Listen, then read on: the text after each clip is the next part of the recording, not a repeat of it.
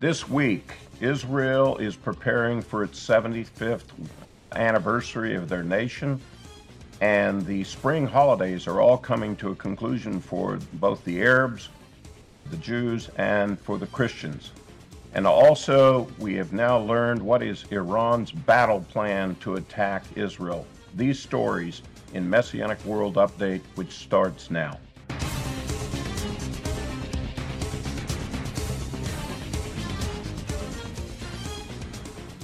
Shalom, everyone. I'm Monte Judah with Lion of Lamb Ministries. This is another edition of Messianic World Update. Today's date is April 21st of the year 2023. Israel right now is preparing at the end of the month for their 75th anniversary of the declaration of the State of Israel. Way back a long time ago in May 14th, 1948, Ben Gurion stood up and declared the State of Israel, which began the War of Independence. We are now 75 years later, and Israel is still hanging on the balance, trying to maintain their freedom and trying to maintain their state in the midst of many enemies surrounding them. We're going to talk more about that in just a moment. The spring holidays have now come to a conclusion, and in fact, today is the final day of Ramadan. And during this period of time, we saw many activities, riots on the Temple Mount, many terrorist attacks within Israel. They used this period of time to be agitated, to cause more consternation and trouble. That, besides the internal turmoil within Israel with continuing protests over the Knesset's effort to do judicial overhaul, at the moment that has all been stopped. It's not going forward, but there's still protests against it, and there's internal conflict within Israel coming against Netanyahu's government. In recent weeks, we've looked at the agitators, where they're coming from, and the U.S. is involved in all of that process, and we're just waiting to see how Netanyahu can calm things down in the land. At the moment, he's doing a valiant effort to try to do that, but there's still turmoil going on. I'm going to spend a little extra time with you today to share with you an analysis that is now coming forward as a result of the most recent activity. And the activity I'm talking about is these different attacks that have come from different fronts.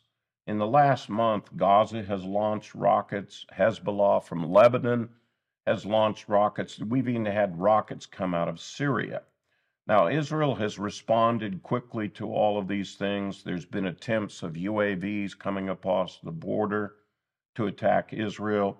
There's even been individuals come across the border and try to go in to attack Israeli citizens. It turns out that all of these are tests, and that Iran is now orchestrating a multi-front attack on Israel. And it would include not only those forces, it would include the PMU units. These are Iranian-trained units that are in Syria. There's missile units that are in Iraq. There is the Houthi rebels down in Yemen, and they have long-range missiles. It's becoming very clear to Israel that Iran, when they launch their attack, it's going to come at multi-fronts with missiles coming in from all directions. The belief is that when they launch the attack, it will look somewhat similar to what we've seen already, only it will be a massive barrage of missiles flying into Israel. Something on the order of like 3,500 missiles per day flying into Israel, attacking from all directions.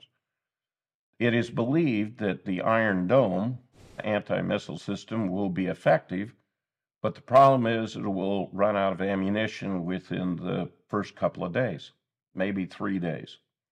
And then if there's been a successful attacks on the air bases and disruptions taking place there, essentially Israel will find itself without air cover.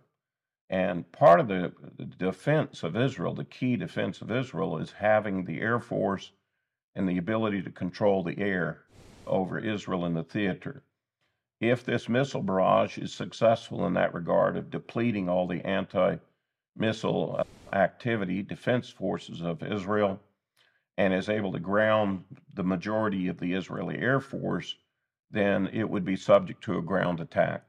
There's been estimated to be at least 17 combat units on the northern border of Israel, coming out of Syria and Hezbollah from Lebanon, that the nature of their attacks would be to rush in very quickly, using even things like motorcycles, ATVs, and so forth, to go in and to hit settlement areas and try to capture civilians as quickly as they can, to tie up the whole northern part of Israel with hostages in an effort to keep the Israelis from successfully counterattacking those ground forces coming in.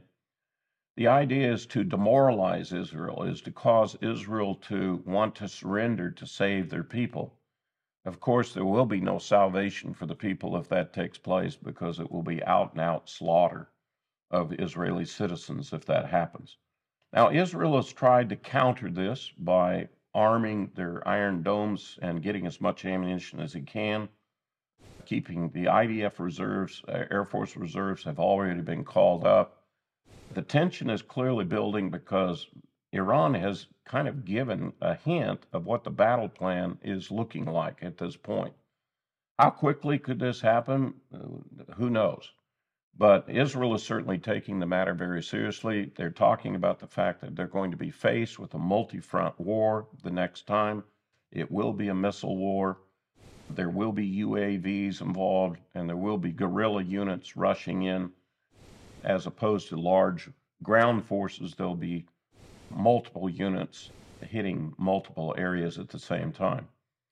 Israel's defense is based on mobilization, which means it'll take them about 2 to 3 days to be able to call up all of their reserves to be able to be fully manned and armed to defend themselves. That 2 to 3 days of when the missiles are flying into the land of Israel and the invading elements rushing into the various areas is the key to whether or not the enemy is going to be successful. Israel, I think, is going to be forced to give ground to a certain extent to this invasion. The question is, how far can they give ground before they can mobilize and be able to render a counterattack? Now, what makes this whole scenario interesting, and by the way, this is the analysis that's coming out of the think tanks in Israel, the strategists and so forth, as to what they're facing. Ezekiel 38:39 describes this regional war, and it does describe how the enemy is able to penetrate into the mountains of Israel. That would be the West Bank area coming in there, and that they will occupy that ground, and it will be a great threat to Israel.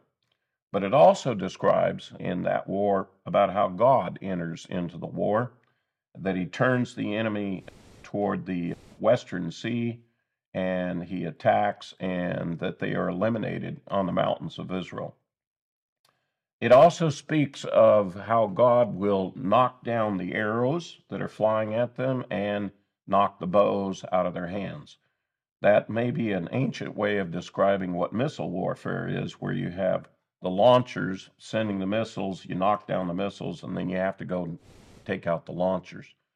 The key for Israel in a missile war is you have to eliminate the launchers so you can stop the missiles from flying. It's very clear that all around Israel, there's plenty of missiles to shoot at Israel, more than a couple of days worth. In fact, the latest assessments are that they could keep up a missile war of that level up for at least 10 days. 2 to 3 days is all it's going to take to significantly hurt Israel. So this is a very, very difficult battle problem for Israel to solve if we, and I do believe what God says through the prophet Ezekiel 38 and 39, we're looking to see this war unfold. And we're looking for the God of Israel to appear in this war. Now, the wonderful news in the midst of all of this is that it says that God will secure a great victory for Israel, and that Israel will never be put to shame again, and that all the world will know surely there's a God in the midst of Israel. Now, what follows that is now we hear the language of the great outpouring of the Holy Spirit upon all of God's people all around the world, and we start talking about the final redemption, about bringing all of Israel back to the land, and the events of the end of the age, which brings us up to the elements we're all looking at the Great Tribulation. You don't need me to explain to you that there's great trauma taking place in the world today.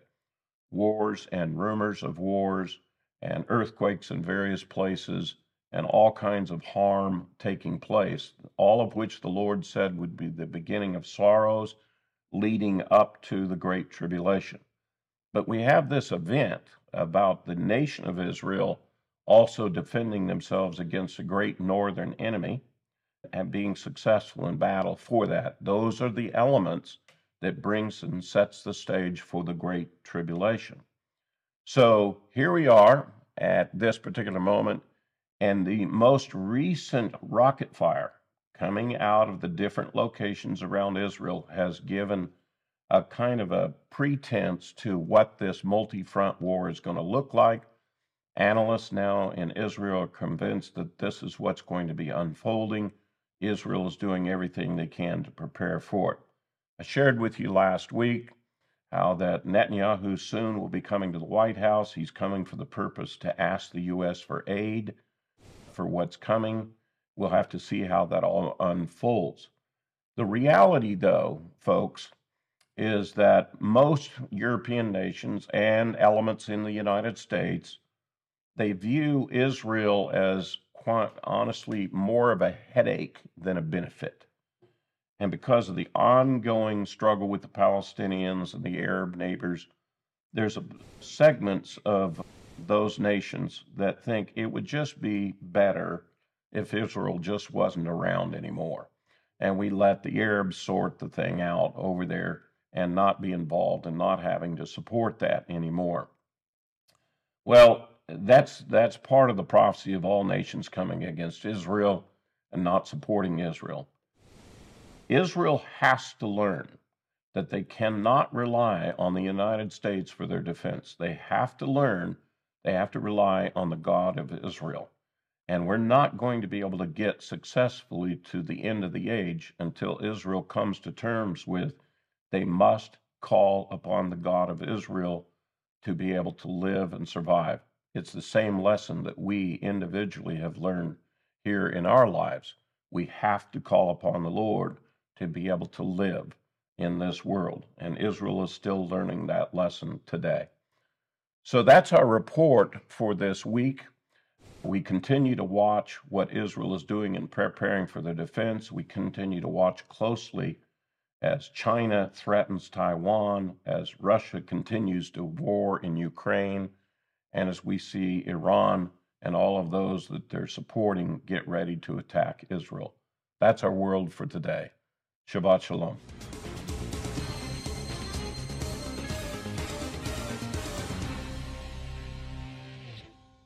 Thank you, everyone who listens to our podcast here at Line of Lamb Ministries. I want to remind you, you can get our podcast through Apple Podcasts, through Spotify, and wherever you like to download your podcasts. Thank you for being a part of our program and listening to what we have to say.